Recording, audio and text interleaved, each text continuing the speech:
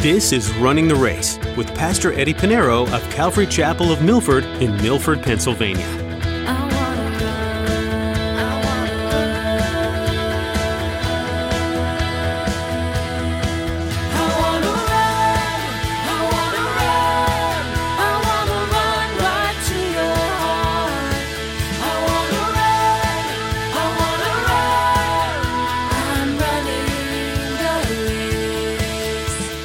These are the three virtues, and he's to be sound, and he's to be sound, number one, in faith. It's faithfulness, trusting in God in everything. And we have to set the example to the younger men in the house, how they ought to live by faith, trust God in faith.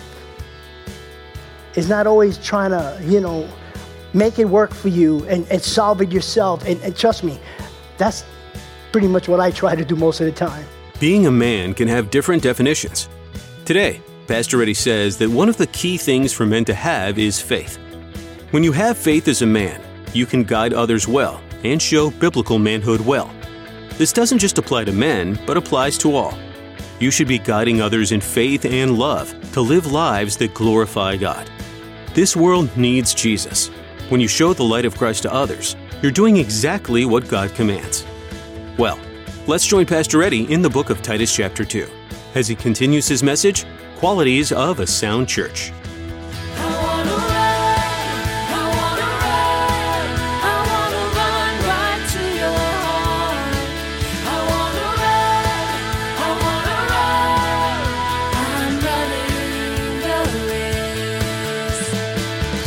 In verses 2 all the way to verse 10, Paul's going to list 5 groups that are in the church. He lists for us 5 groups in the church, looking at the church as a whole, and he's going to address those 5 groups in the church. And for those of you who are taking notes, in verse 2, he's going to address the older men in the church. That's in verse 2. In verse 3, he's going to address the older women in the church. Older women, verse 3. Younger women in verses 4 and 5. Younger women in verses 4 and 5. The younger men in verse 6. And then bondservants, slaves, or today we call them employees. So every one of us, mostly all of us, work. We have an employer. It's going to tell that group of people how they ought to live, but it's going to give them sound doctrine, how you should live. Now, let's look at verse 2. He begins by saying that the older men, we looked at the Greek word prepateros, and that's elder. Here is not the same as another older man. It speaks of one who's old in age. And so just before we go through the age groups here, because they're older men, older women, younger women, and I know all of us fit in the younger category. I just want to be polite, okay? What is an older man? What age group? We don't know. We're not sure. However, according to an ancient Greek physician by the name Hippocrates, he's the father of medicine. He was around 460 BC to around 370 BC, and he divided the age group in his time. And this is the age group, okay? I know everybody fits in the 15 to 21, but I just want to give it all, okay? According to Hippocrates, in the ancient Greek time, he would say child is from birth to 7, boy ages 8 to 14. And so, you see the group there, okay? And I know everybody again. I want to be careful, especially when it gets to the ladies. I'm just going to be careful. And so if you're looking at this and you're not in the category, I want to apologize for the historical facts, okay? I'm not trying to offend you. I just want to let you know the responsibilities ultimately. Now, the bottom line is whether you're a grown man, a grown woman, regardless of what age group, we have to set an example to the world and those younger than us. We have to set the example. It's not only an example in life, but also spiritually as believers in Christ. Old men are to be an example for younger men, okay? Older women must be an example for younger women, and that's the key. But he's going to address these groups. And so the first group the older men. And there are 4 characteristics they ought to have to be a sound church. And he addresses the old men. So let's look at verse 2. The older man must be, number 1, sober. He must be sober. And that is to be focused, earnest, discerning, discreet. And there are many reasons why we're to be sober, to be alert. I'll give you one. 1 Timothy chapter 5, verse 8 says, be sober, be vigilant, because your adversary, the devil, walks about like a roaring lion, seeking whom he may devour. Hey, listen, he's not out of business. He still has a bag of tricks left before Christ comes. And he's going to go after you as much as he can, especially the men in the house. And this is important because almost 90% of the people in prison are people without fathers. And now it gets even worse now that we live in a generation, a time where this wokeness are trying to make men like women. And if a man wants to be a man the way God created him, all of a sudden now he's a bad guy. And let me tell you something. If you're a believer in Jesus Christ, you be a man. You be the man God has called you to be. You be the man of your household. And according to Scripture, to be a man in the house, to be married to a woman, there are the 3 P's I always say. 3 P's for a man. If you want to be a man, here's the thing. Some of these kids, they want to be men. These boys, they want to be men. You want to be a man, my father say, when when you're a man, when you're working, you pay for your own bills and you're living under your own roof. That's a man. And so it's responsibility. They don't know what responsibility is. But you want to be a man, you want to be married to a woman, 3 P's. For those of you who have sons, 3 P's. But those of you who have daughters, make sure the husbands they pick has 3 P's. Priest, provider, protector. Very simple. Priest is household. That's biblical. He's to provide. He needs to get a job. And he's to protect his family. Those are the 3. He doesn't have any of those things, find someone else. God would send. There's a lot.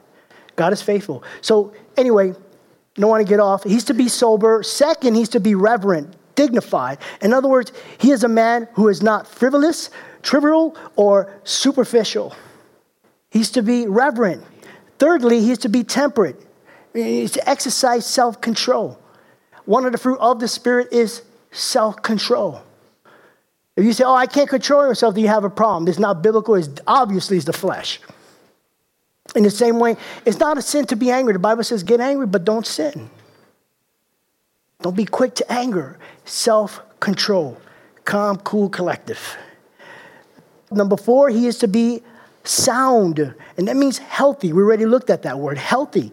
And he's to be sound, and he adds like subdivisions. These are the 3 virtues.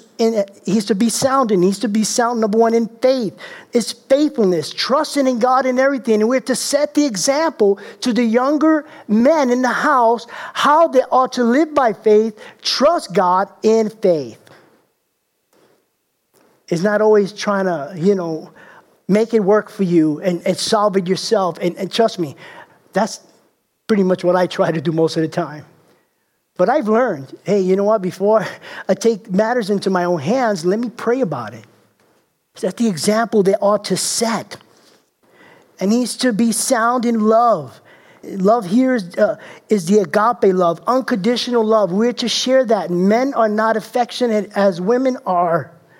And we think it's not a manly thing to show affection. No, show love to your wife. Show love to your children. Show love to your family so the younger man can say, this man loves his wife. He loves his children unconditionally. Set the example. And so he also is to be sound in patience, perseverance, endurance.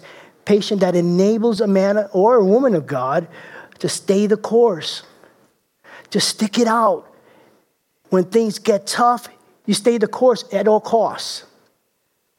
We give up so quickly, and understand we have younger men that are watching us. Oh, I don't want to deal with it. No, deal with it. Godly, in a godly way, of course. To be patient, stay the course. Older men must know, they believe the Word of God. They must show that they believe the God, the doctrinal convictions that comes into our hearts that lined up with the Word of God. So we set the example to those that are younger than us. Now, the second group of people are the older women.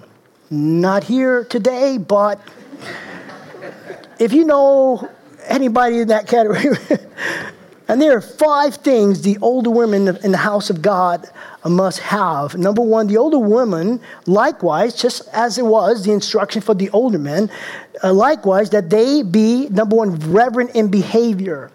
Notice what's added to the reverent behavior. It's behavior. In other words, the older women are to live in a way that honors God, showing the younger women, the ladies, how they ought to honor God. Reverent in behavior. Number 2, not slanderers. Not slanderers. Listen, let's be real. I got to say this carefully, but women do like to talk. I got my wife's permission with that one anyway. And what happens? Conversations, get into gossip, and then you start slandering. Now, interestingly, the Greek word for slander is the word diabolos, to accuse falsely, attack the reputation of another. But did you know, if you look at that word devil in your Bible in the Greek, it's the same Greek word, diabolos. Interestingly, but you could also pronounce it in Spanish, diablo. Diablo. I remember I came from a Spanish Pentecostal church, and that's the first thing I learned about the devil, diablo. I heard more about the devil than Jesus Christ. I said, God, listen, let God deal with him. Let's talk about Jesus. Anyway, this is important. Now, this applies to all of us. Neither one, whether women, male, female, regardless of what age, if you're a believer in Jesus Christ, you shouldn't be slandering anyone. We have absolutely no reason, and there is no reason that a Christian should slander anybody. Your tongue, the tongue that's in your mouth that you use to glorify and worship God, should slander no one, whether believer or not. You should be known as a person that encourages people, not slander. Diabolos. Think about the devil. Well, don't think about him, but you know what I'm saying. Number 3, not given to much wine. This is a strong phrase that refers to drunkenness. And so she is not to be a heavy drinker or a slave to the wine. Number 4, teachers of good things. In other words, she is to teach what is holy and godly. Paul is not saying, hey, I want you to teach him about Socrates. No, teach him about the things of God, the ways of God. And then finally, they're to teach the younger women. And we'll get into the next group. So verse 4 says that they, the older women, are to, number 5, admonish the younger women. And so the older woman has experience in being a wife, homemaker, has experience of being a mother. You encourage the other younger women what it is to honor their husband, love their husband, not talk negative about him, even to your closest friend. You're to honor your husband. Care for your children. You're responsible for them. And I remember when Judy gave birth to Annie, my firstborn, and it was amazing how the family and friends, we had family, we had friends, we had neighbors, we had people in the church just giving Judy all kinds of advice. And it was great sending her stuff, even after the baby shower, they're just sending her stuff and how you doing? Hey, you need help with any? It's just, this is what it's all about. And many of you have been there when you had your first child, those of you who are young, had your child, right? You know what it's like when people are just encouraging you, just giving you a heads up. And so, and that brings us to the third group of people in the church, the younger women. Now, there are 7 things the younger women in the church, in the house of God, must learn from the older women, and they must have. It says, verse 4, that they, the older women, admonish the younger women, number 1, to love their husbands. To love their husbands. Now, the word love here, it goes without saying. She's to love her husband. an unconditional love, an agape love. But the love here is not the agape love, nor is it a romantic one. This is a love that is directed towards a husband from a wife. And it is the Greek word philandros, and it is only mentioned once here. It's only mentioned once here. That Greek word, it's only mentioned once. And it means husband loving. Husband loving. And what it's trying to say is that the younger wives are to have a love for their husband that's like a friendship love. A love where you're interested in the things he's interested in. That you're his friend and you're by his side. That's the kind of love, because the phil part comes from phileo, right? Brotherly love. It's in that same thing. It's towards the husband, to love your husband to the point where you become friends. Number 2, to love their children. Most of the time, you have to tell a mom to love her child. Mothers love their children. Love, love, love, love, love. And sometimes they love their children too much that they place their children above their husbands. That's a no-no. That's not biblical. Wives, you're called to your husband. Kids come and go. They grow, they go. Okay? That's the way it happens. But until death do you part, you're called to your husband. And there's been a problem. I've seen that. Sometimes, we've counseled, Junior and I counsel couples, and we find when there's children are placed above the husband. No. The husband is number 1, because they're going to leave. But the love here also is only mentioned here. This love for mothers, it's also, and it's philoteknos, and it means child loving. But mothers already love their children. Why is he inserting another Greek love word here? It's only mentioned here, just like the love for the husband. It's only mentioned here, nowhere else. Well, the love here is that it's a love that needs to be, listen, mothers, controlled. Mommy, you have those mommy goggles on, and you look at your child, and there's nothing wrong. Oh, they could sing like a bird. Meanwhile, the police are coming. Hey, what's that noise? It's your child. It's your child. You say he sings, oh.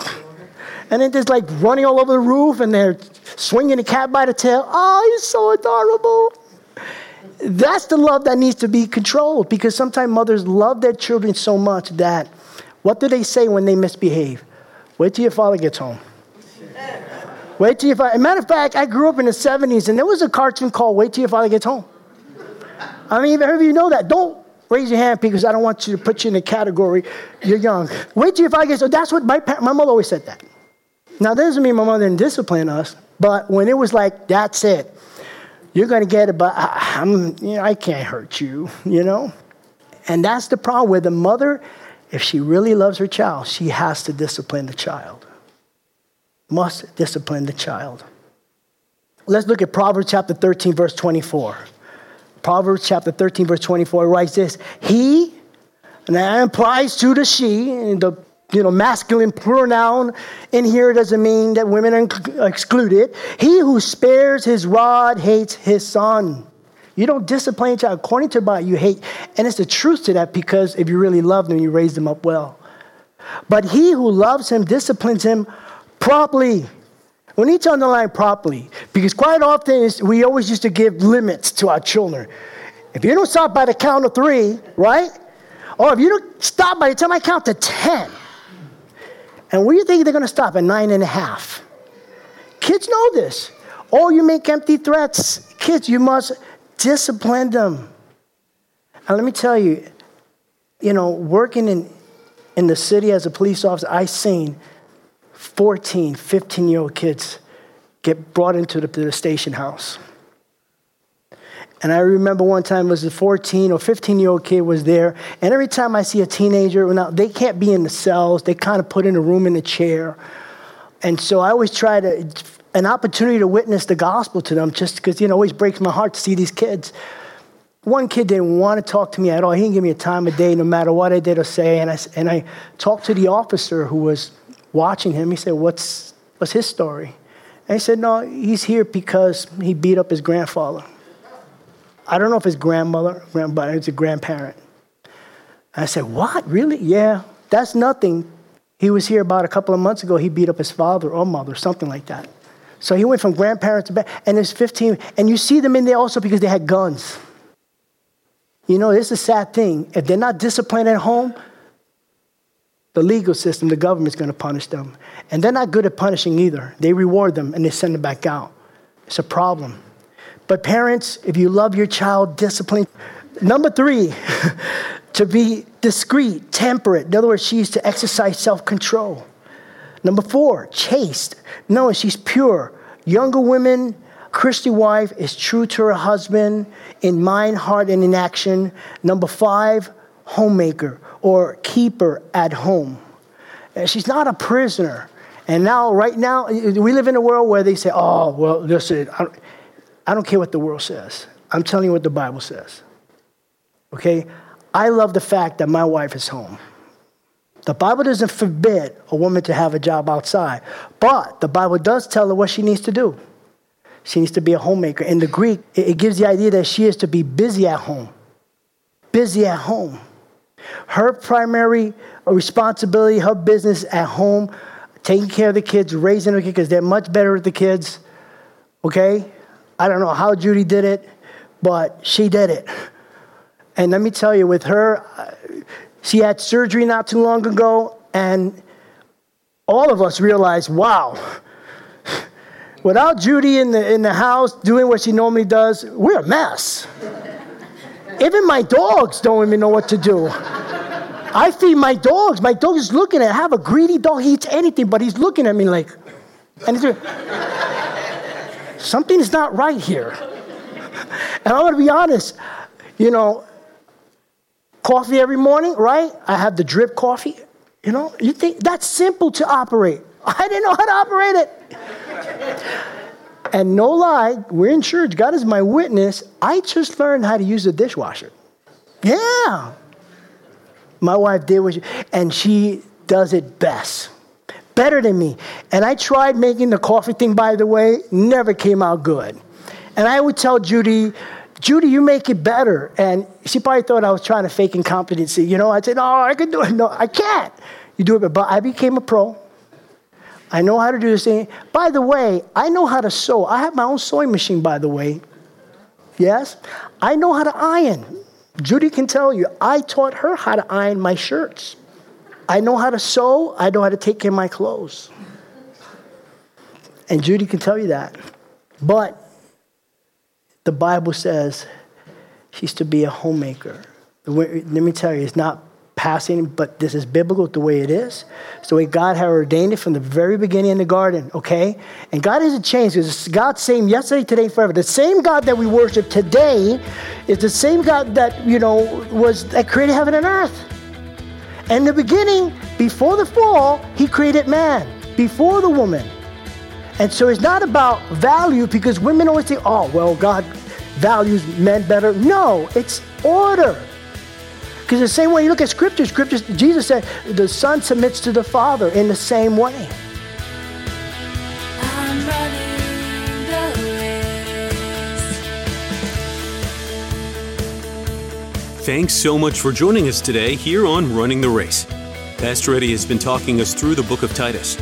As you read through this book, you'll learn that Paul really emphasized that the foundational roots of Christianity are found in believing that Jesus, God the Son, came as a human and lived with humanity as his ministry came to fruition. If people don't believe that Jesus is God and that he was also fully man, then there's not much to stand on when it comes to your faith. We trust that this study through Titus is bringing you to a deeper realization of who Jesus is as you walk with him today. If you're looking for help applying this to your life, here's Jessica with an invitation just for you. We'd love to have you come join us at Calvary Chapel of Milford. We're conveniently located off Interstate 84 and Route 6. For service times and all the information you need, visit runningtheraceradio.com and click on the Back to Homepage button. While you're there, you can listen to this teaching again or explore more messages from Pastor Eddie. Again, that website is runningtheraceradio.com. Thanks, Jessica. What a great invitation for those in the New York, New Jersey, or Pennsylvania area. For the rest of us, remember that you can find more messages from Pastor Eddie on that same website, runningtheraceradio.com. You can also subscribe to our podcast to have these teachings with you on the go.